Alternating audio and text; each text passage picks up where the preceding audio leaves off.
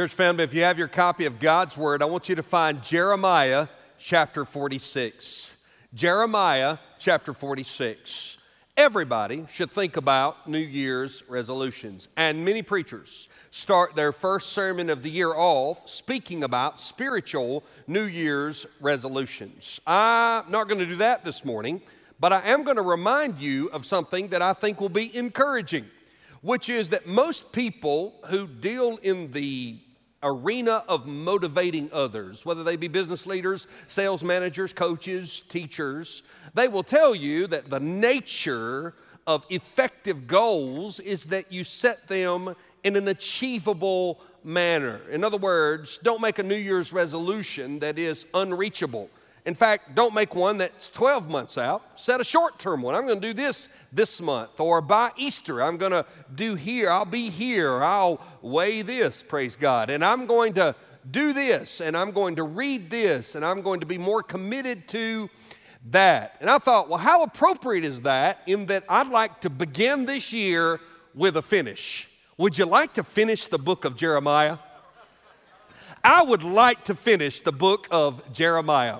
In fact, this morning, if you'll allow me, I want to use the first verse of Jeremiah 46 as my outline. Take your Bible and find Jeremiah chapter 46, and I'm going to read just verse 1 for just a moment. The word of the Lord that came to Jeremiah the prophet concerning the nations. If you'll allow me, that sentence really provides two parts to this message. Part one is something related indirectly to the book of Jeremiah, but super important to the life of our church and to what I hope to be your own spiritual growth. The first part of that verse says, the word of the Lord came. The word of the Lord came. There are two numbers that were on my heart this morning. One of those numbers is 511. I began the book of Jeremiah with you 511 days ago.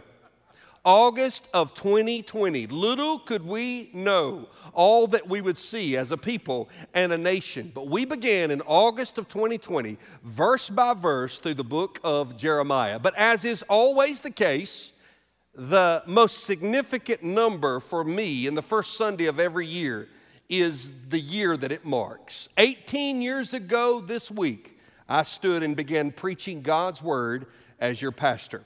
And this morning as I walked across the parking lot, I always pray my way across the parking lot. As I walked across, I couldn't help but think about the faithfulness of God over those 18 years. I can point to you times where I feel like I've been faithful and other times where I feel like I've struggled or lost my way. But of the things that come to my mind, the common denominator is the faithfulness of God over the last 18 years. It is the highest honor of my life to stand before you and to proclaim the Word of God. And with your grace and allowance of me, I'm going to keep doing it until the Lord allows me to transition to another season of my ministry where I will do interims and say what I want to. But before then, I would love to spend the rest of my career right here preaching God's Word. And that's where I get to that verse. The Word says, and the word of the Lord came. We've gained so many new folks over the last few years. I wondered if today might not be a good day to take just a moment and answer a question that is supremely important to your own spiritual life, though you may struggle to make the connection. Just a word about the Word. See, we believe the Bible, and the Bible says of itself that it nourishes the soul.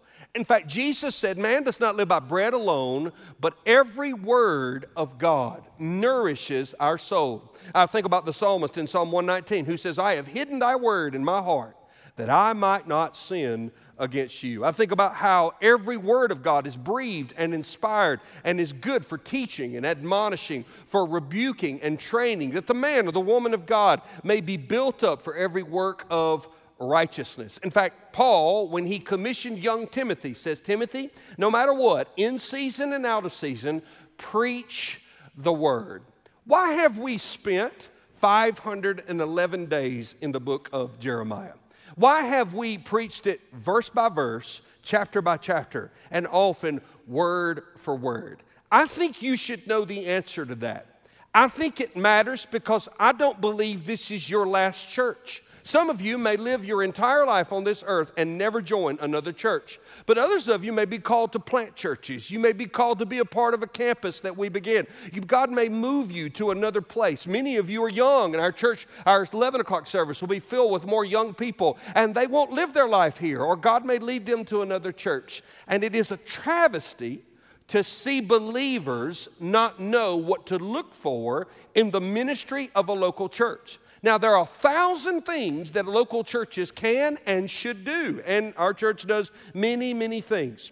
But the central conviction of God in His Word is that the local church be a place where the Word of God is opened and proclaimed into people's lives. In fact, though I tend to be pretty casual and I try my best not to talk too academically, because I'm not an academic, I'm just a preacher. In my doctoral work, you have to wrestle with a theological definition of preaching. Here's mine. This is what preaching is. Preaching occurs when the preacher devotes himself to communicating the central meaning or idea of a biblical passage as the central message of the sermon. How does he do this? By exploring, explaining, and applying a biblical passage with the intent of redemptive life change, both in his own life and the lives of his audience for the glory of God. This is my definition of preaching, and it is what we are going to do for the next 52 weeks right here. And the reason is, it is what you and I need. We need the Word of God into our lives. Any polished orator, any professional communicator can take the Bible, rip popcorn verses out of context, and say what he or she wants to say. This is what gets passed off often as preaching. Yet the preacher, the pastor who is committed to the biblical convictions of God's Word, will milk the text verse by verse so as to make sure he feeds the whole body, the whole Word. Why do we do this? Let me give you just a quick few reasons. This is why we do this. One, when we preach the passages like the book of Jeremiah for 511 days, verse by verse, chapter by chapter, it honors the nature of biblical revelation. There's a reason why God inspired chapter 1 before He inspired chapter 2. There's a reason why He told the story in Genesis and Exodus before He gave Paul the word in Philippi. The nature of revelation is that God, like you and I, communicates sequentially. None of you open your email and scroll to the bottom and read it backwards. You don't open a book and choose random pages to read. You read it from front to back, cover to cover. And this is why taking a book of the Bible and preaching it is the way we can honor the nature of revelation. It also protects against taking a verse out of context and not applying it correctly. Most false teaching is not people who don't own a Bible. They own a Bible. They may know their Bible, but they take parts of the Bible out of context to form their own social agenda, to form their own spiritual agenda, to form their own, in many times, selfish agenda. It also forces the preacher to address a wider range of subjects, topics, and truths. You think it's been fun to walk through the book of Jeremiah now for 511 days? There's nothing like a Monday morning cup of coffee. I sit down at my desk and go, man, what another week of God's wrath and judgment against sinners. Here we go. Yet throughout this journey, what we have seen is this amazing picture of the holiness of God and His redemption and working. And when we walk through books like the book of Jeremiah, we become more thankful for Jesus and what He has done for us. It also increases the authority of the message. I am not, never have been, and never will be qualified to tell you from my own personal experience how you should live your life. You have experiences and strengths that I don't have. You have insight and wisdom and experiences I could never have. You and I both are humans. We both fail. We both struggle. We both can be very fragile. So my authority standing on this stage is not because I somehow have an anointing of God over my life and that my flesh and that my mind has wisdom that yours does not. That is not biblical, and that often leads to personality worship. We don't need that. The authority in the pastor's life is the same authority in the parishioner's life. The authority in the man on the stage's life is the same authority in the man or the woman in the seat. It is the Word of God. I want to preach in such a way so that if you disagree with what I say this year, you'll have to take that up with the Lord, because I'm just saying what He says. And I want you to know and to love and sometimes to experience His blessing and His rebuke. It also allows for consistent planning. I never sat in my desk and go, well, what am I going to talk about next week? How arrogant would it be of me to think I know what you need to hear? I don't know what you need to hear. I could never know all the individual struggles in this room, all of the nuance, all of the difficulty. I just communicate what God said. And therein lies the sixth reason. It keeps the preacher and the church from becoming unbalanced in what is emphasized and taught. Now listen, there are some churches that have lost their way because they preach headlines and not the line. I will not allow a lost world to drive the agenda of this pulpit. We're not the first nation to deal with difficulty. We're not the first generation to deal with a pandemic. We're not the first people to see our culture decay from the inside out, but we are the only people who have been given the Word of God. But isn't it fascinating that even in this ancient book of Jeremiah, over 2021, every time we open the pages, it was like Jeremiah was speaking right to the headlines, speaking right into our lives. It creates a greater depth of biblical knowledge in the preacher and the church. I don't want you to grow arrogant. I don't want you to get puffed up in yourself. But do you realize that you know more about the book of Jeremiah than most people with a seminary degree? Because for the last year and a half, you have sat and swam in this text with me. It instills in the church a love for God's Word. It helps maintain the pastor and the church's spiritual vitality and moral purity. Can I just tell you that on my 18th year, I'm not even close to being burned out. I've never run out of stuff to say. I couldn't be more excited. Every Sunday morning, I want to run through paper with cheerleaders on every side. I couldn't be more excited to get here, and I'll tell you why. Guys burn out when they try to be the Holy Spirit. I can't fix you, and I don't have to figure out your life. I just say what God has said, and the Word does the work. The Word does the work. Let me give you just a few more. I know you didn't know you were coming to this, but it provides a never-ending supply of sermon topics. When we finish Jeremiah, we go into 1 Corinthians. We're going to spend some weeks in 1 Corinthians. You would not believe what's in 1 Corinthians. My goodness, those people in Corinth had some struggles. And you're going to see that Paul, to the church in Corinth, verse by verse, chapter by chapter, speaks right into our lives. It also forces the pastor and the church to address real needs versus felt needs. Let me tell you how spineless preaching works. Spineless preaching worries about filling the auditorium, and so it says, I need to figure out where people are in their needs, and I need to meet those needs. Here's the problem with that. Human needs aren't always accurate. Do you know I've never had one of my children tell me they needed to go to the doctor for a shot? Not one of them has ever walked up to me and said, Dad, you got any broccoli? Not one time. They never come to me and hand me money. Dad, will you put this in savings for me for my future? Never happens.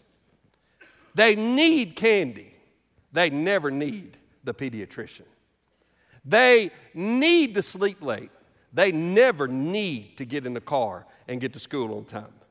See, our felt needs are often not our real needs.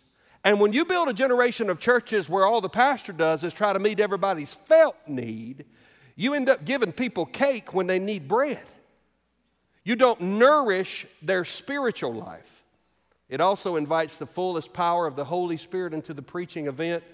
And my last one, which is related, I hope, to a few of you, I believe when you preach the scriptures verse by verse, you produce preachers. And you know that there are only two things I want to do for the rest of my life. I'd love to be your pastor if you'll allow me, and I want to produce the next generation of biblical preachers. That's what I want to do. And that's a word about the word.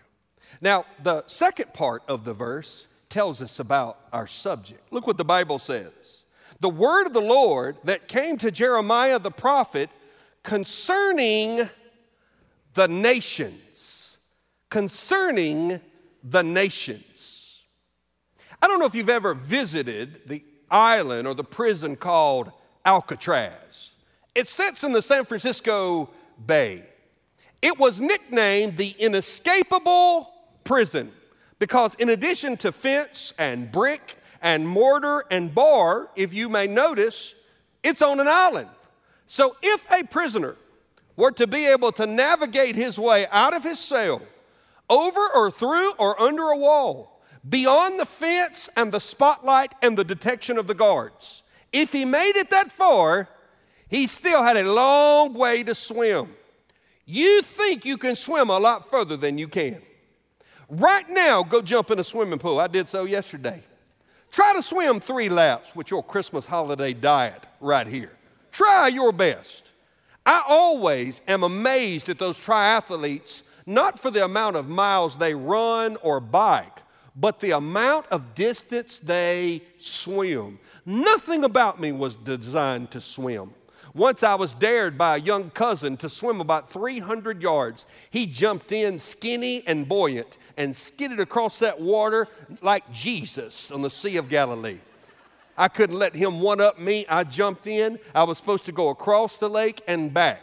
By the time I got halfway, the only thing sticking out of the water was my lips sucking air. I created a stroke. I had to crawl on the bank of the opposite part of the lake and beg him to come over on the wave runner and pick me up and crown him the winner of the dare. Swimming is hard. Swimming in the frigid waters of the San Francisco Bay at night is difficult. So this was the inescapable prison until 1962 when 3 guys tried it. Frank Morris, John Anglin, and Clarence Anglin. Great looking guys, don't you think? Mamas, don't let your babies grow up to be these guys. They were bank robbers. And they fashioned a masterful plan to escape Alcatraz. A movie was made about it, starring Clint Eastwood. They took paper mache and designed heads that matched theirs. They stuffed their bunks with pillows and placed the fake head on the pillows so when the guard would walk by, he thought they were in their cell. They chiseled through the block in their cell, crawled down through a corridor, made their way out, and they had fashioned together a raft made of raincoats that was later discovered. Now, interestingly, they were never found. All of the evidence pointed to the reality that they probably drowned trying to swim across the San Francisco Bay. But to this day, they still remain on the wanted list because their bodies were never recovered. Soon after that, Alcatraz was closed. Almost everything in this world, given enough time and ingenuity, can be escaped from. But when it comes to God's judgment and God's love, chapter 46, 47, 48, 49, 50, and 51 would communicate to you and me that it is inescapable. It's inescapable. You see, the last part of the book of Jeremiah has little to do with Judah and everything to do with the surrounding nations. In fact, Judah wasn't alone in antiquity. The nations surrounding Judah would not escape the judgment of God. When you read the passage, you see that in verse 1. It says, the word of the Lord that came to Jeremiah the prophet concerning the nations. Why would that subheading be there? Because up to this point, the 45 chapters preceding were almost entirely about the nation of Judah, the nation of the kingdom of God. But Jeremiah, in his prophetic office, did what almost every other prophet would do. In fact, only Hosea is in the Bible not prophesying against other nations. Ezekiel, Isaiah, other Old Testament prophets prophesied not only about Judah, but about the surrounding nations. Now, you have to ask a question. Pastor, why would we do this? This entire book really is about Jerusalem's rebellion against God and God's punishment of Jerusalem through the fall of Jerusalem. That happened in 586 BC under King Nebuchadnezzar of the Babylonians. We have established this fact over and over again. Why would we take time to study other nations? What benefit does it have for you and me to see what peoples of antiquity went through because of their rebellion against God? Well, I'm glad you asked. Let me give you 4 quick reasons. 1, God's moral laws and moral authority are universal. It reminds us when we study the plight of other nations that God is not singularly focused on Judah.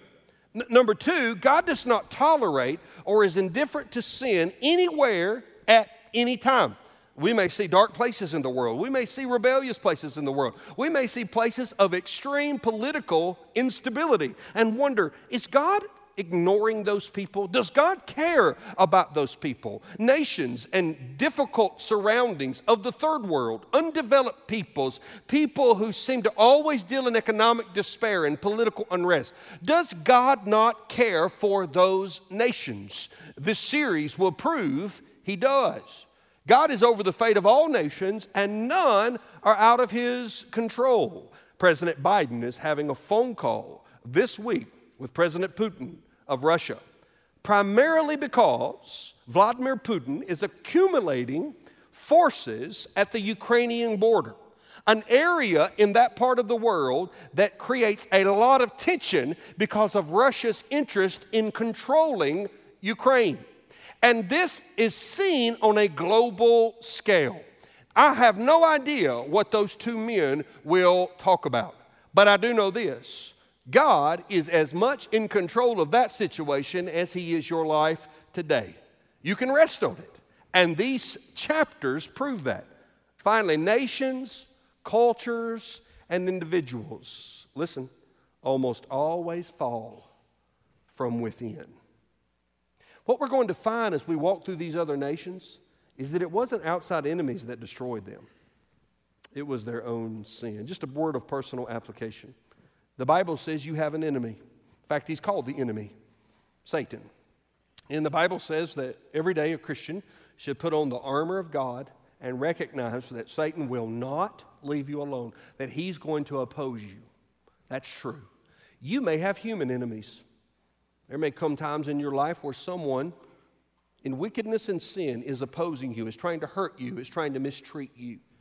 No doubt if you live long enough, you will experience the enemy, that is Satan, and you will experience human enemies. But I want you to know, by testimony of God's word and by my own experience, often my greatest enemy is me. My greatest struggle is me. And what you'll find in these nations is that while they may fall to a foreign enemy, their decay happened from within.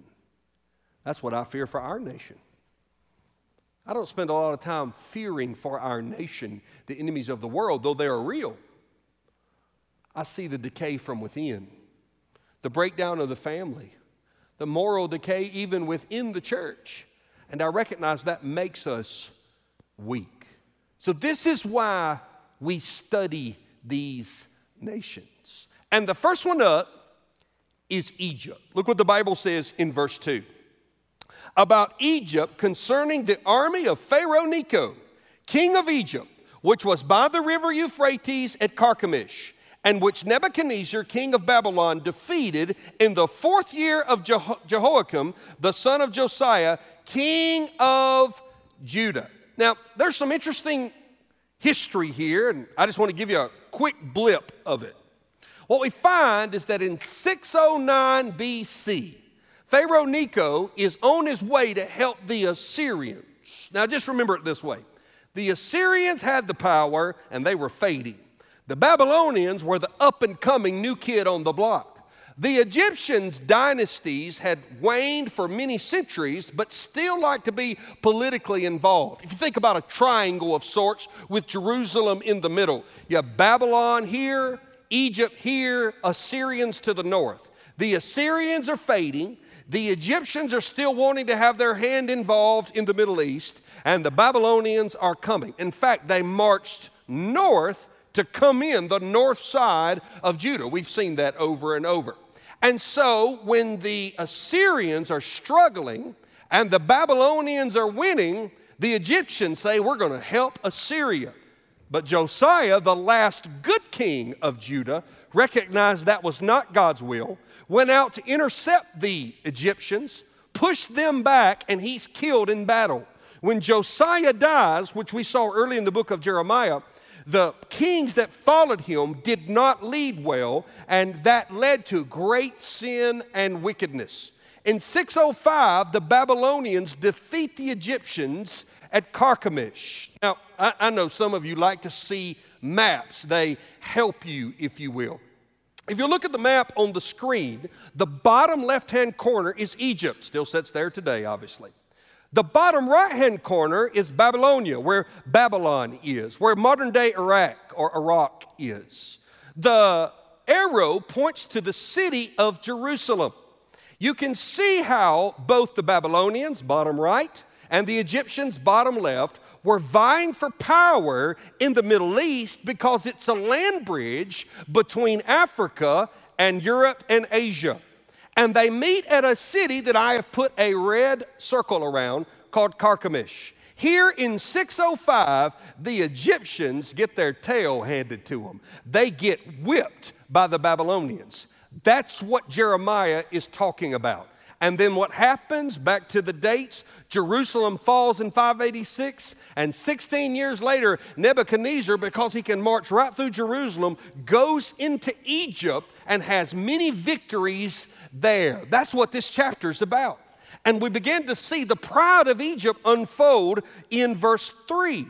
Prepare buckler and shield and advance for battle. Harness the horses, mount a horseman. Take your stations with your helmets. Polish your spears, put on your armor. Jeremiah is prophetically making fun of their pride. Get ready, boys. It's time for battle.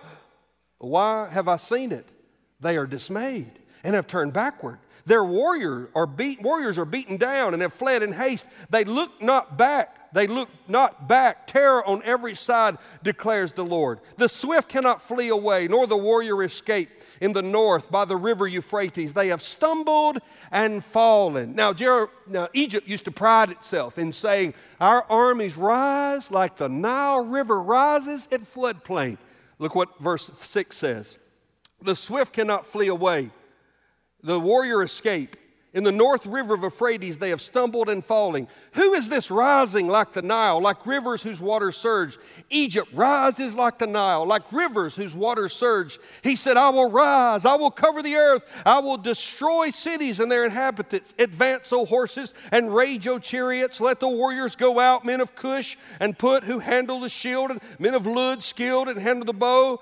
That day is the day of the Lord, the God of hosts, a day of vengeance, to avenge himself on his foes. The sword shall devour and be sated and drink its fill of their blood. For the Lord God of hosts holds a sacrifice in the north country by the river Euphrates. Go up to Gilead, verse 11, and take balm, O virgin daughter of Egypt. In vain you have used medicines. There is no healing for you. The nations have heard of your shame, and the earth is full of your cry. For warrior has stumbled against warrior. They have both fallen together. Two simple truths. In pride and idolatry, the judgment of God is inescapable. You know what got Egypt? The same thing that got Judah, and the same thing that'll get you, and the same thing that'll get me. Pride and idolatry. What does pride look like? Pride is when we bow to the altar of self. Idolatry is when we bow to the altar of anything that takes the place of God in our life. Some people run for fear, worshiping the idol of health and immunity.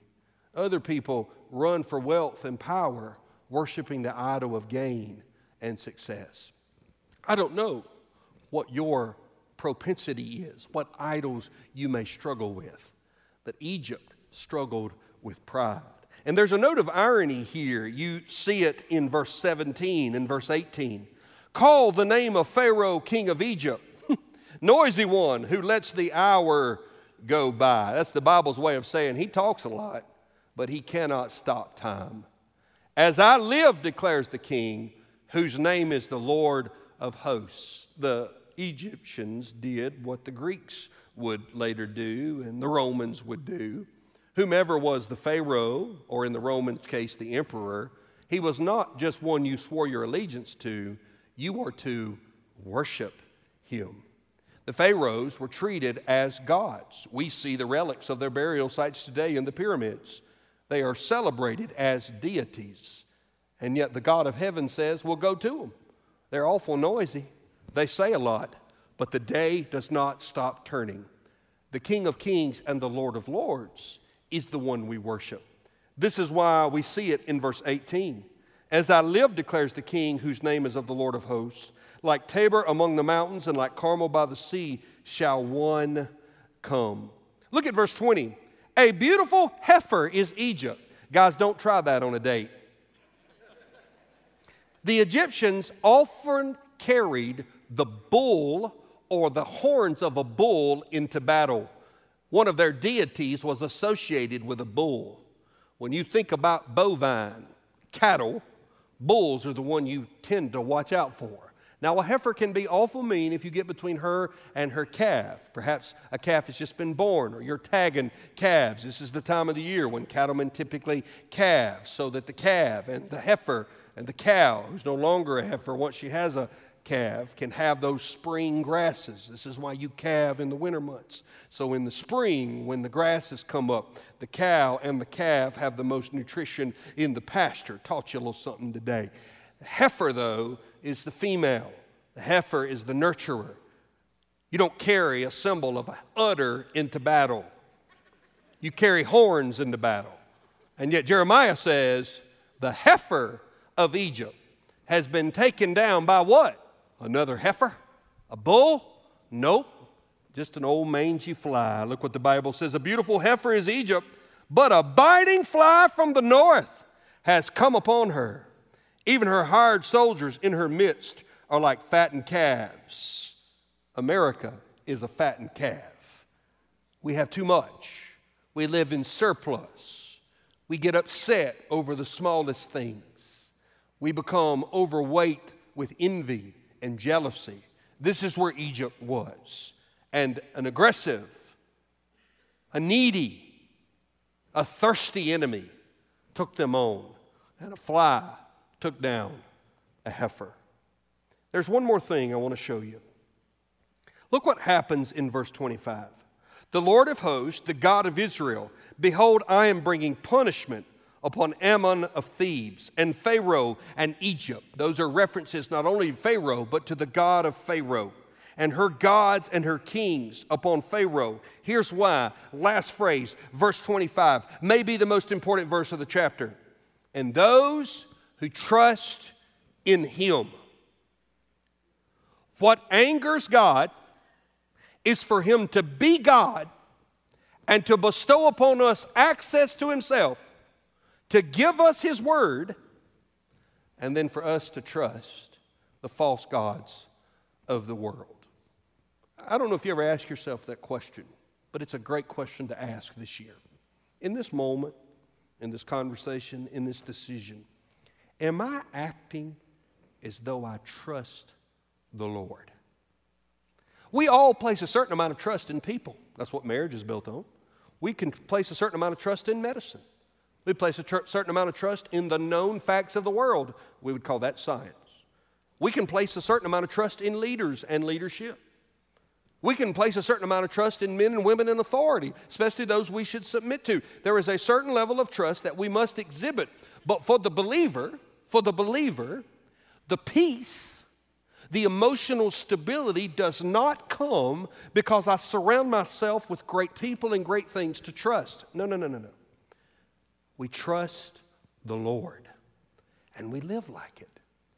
So we're not prone to fear or worry. When anxiousness wells up, we know what to do with it. We take it to the Lord. We trust Him. And you may say, but I'm fearful, Pastor. What if a loved one gets sick? What if our nation continues to divide? What if, heaven forbid, someone I love loses their life? If they know Jesus, we trust the Lord. We live as though we trust the Lord. And we trust Him because He has removed the greatest enemy, the sting of death. So to be absent in this world is to be present with the Lord. To be filled with pain in this world is to trust the Lord, but to be free from the pain of this world is to be with the Lord. So we trust the Lord. Mom and Dad, your children need to see you process every decision this year trusting the Lord. And when we trust the Lord, we're reminded of what this chapter reminds us of at the end. In repentance and faith, the love of God is inescapable. God even has a word for Egypt here. Look what He says, and I'll close. He says in verse 26, I will deliver them into the hand of those who seek their life, into the hand of Nebuchadnezzar, king of Babylon, and he does. Afterwards, Egypt shall be inhabited, as in the days of old, declares the Lord. We don't know why fully, but God says, I'm going to let Egypt be punished, but I'm going to let Egypt be resettled. I'll tell you one reason. Guess where Mary and Joseph fled with baby Jesus when King Herod tried to kill him? Egypt. Always remember, your king was a refugee one time. He was a man without a country in need of shelter. This is why we love refugees. This is why we care for people. This is why it matters that those who need a place to build their life are given grace and kindness by believers. We believe in law. We believe in order. We believe in justice. We recognize that there has to be security measures in place, but we love the vulnerable. This is what the people of God are to do. And God loved Egypt. And no sooner has He said this about Egypt, He mentions the people of God. Where was Jeremiah taken after Jerusalem fell against his will? Egypt. So there are Jews living in Egypt watching Egypt fall. Jerusalem just fell. We ran to Egypt. Now Nebuchadnezzar's marching into Egypt. What shall we do? We shall trust the Lord. Why? Look at verse 12 of chapter 27. But fear not, O Jacob, my servant, nor be dismayed, O Israel, for beholding, I will save you from far away. You don't have to be in Jerusalem to know the love of the God of Jerusalem, and your offspring from the land of their captivity. Jacob shall return and have quiet and ease, and none shall make him afraid. Fear not, O Jacob, my servants, declares the Lord, for I am with you. I will make a full end of all nations. You seen any Hittites running around? Anybody met a Philistine? You ever put that down on a census? What are you? I'm a Canaanite. All those nations are gone. But there's still Jews today. Israel still exists today. Why? Because God says, I'll make a full end to other nations. But look what He says in verse 28. But you, or of you, I will not make a full end. Hey, 2021 is over. But you're not. God may discipline you. He may call you to struggle. But He will not make a full end to His people. When we turn to Him in faith and repentance, do you know what we'll never escape? The love of God. Don't take my word for it. You know what Paul says?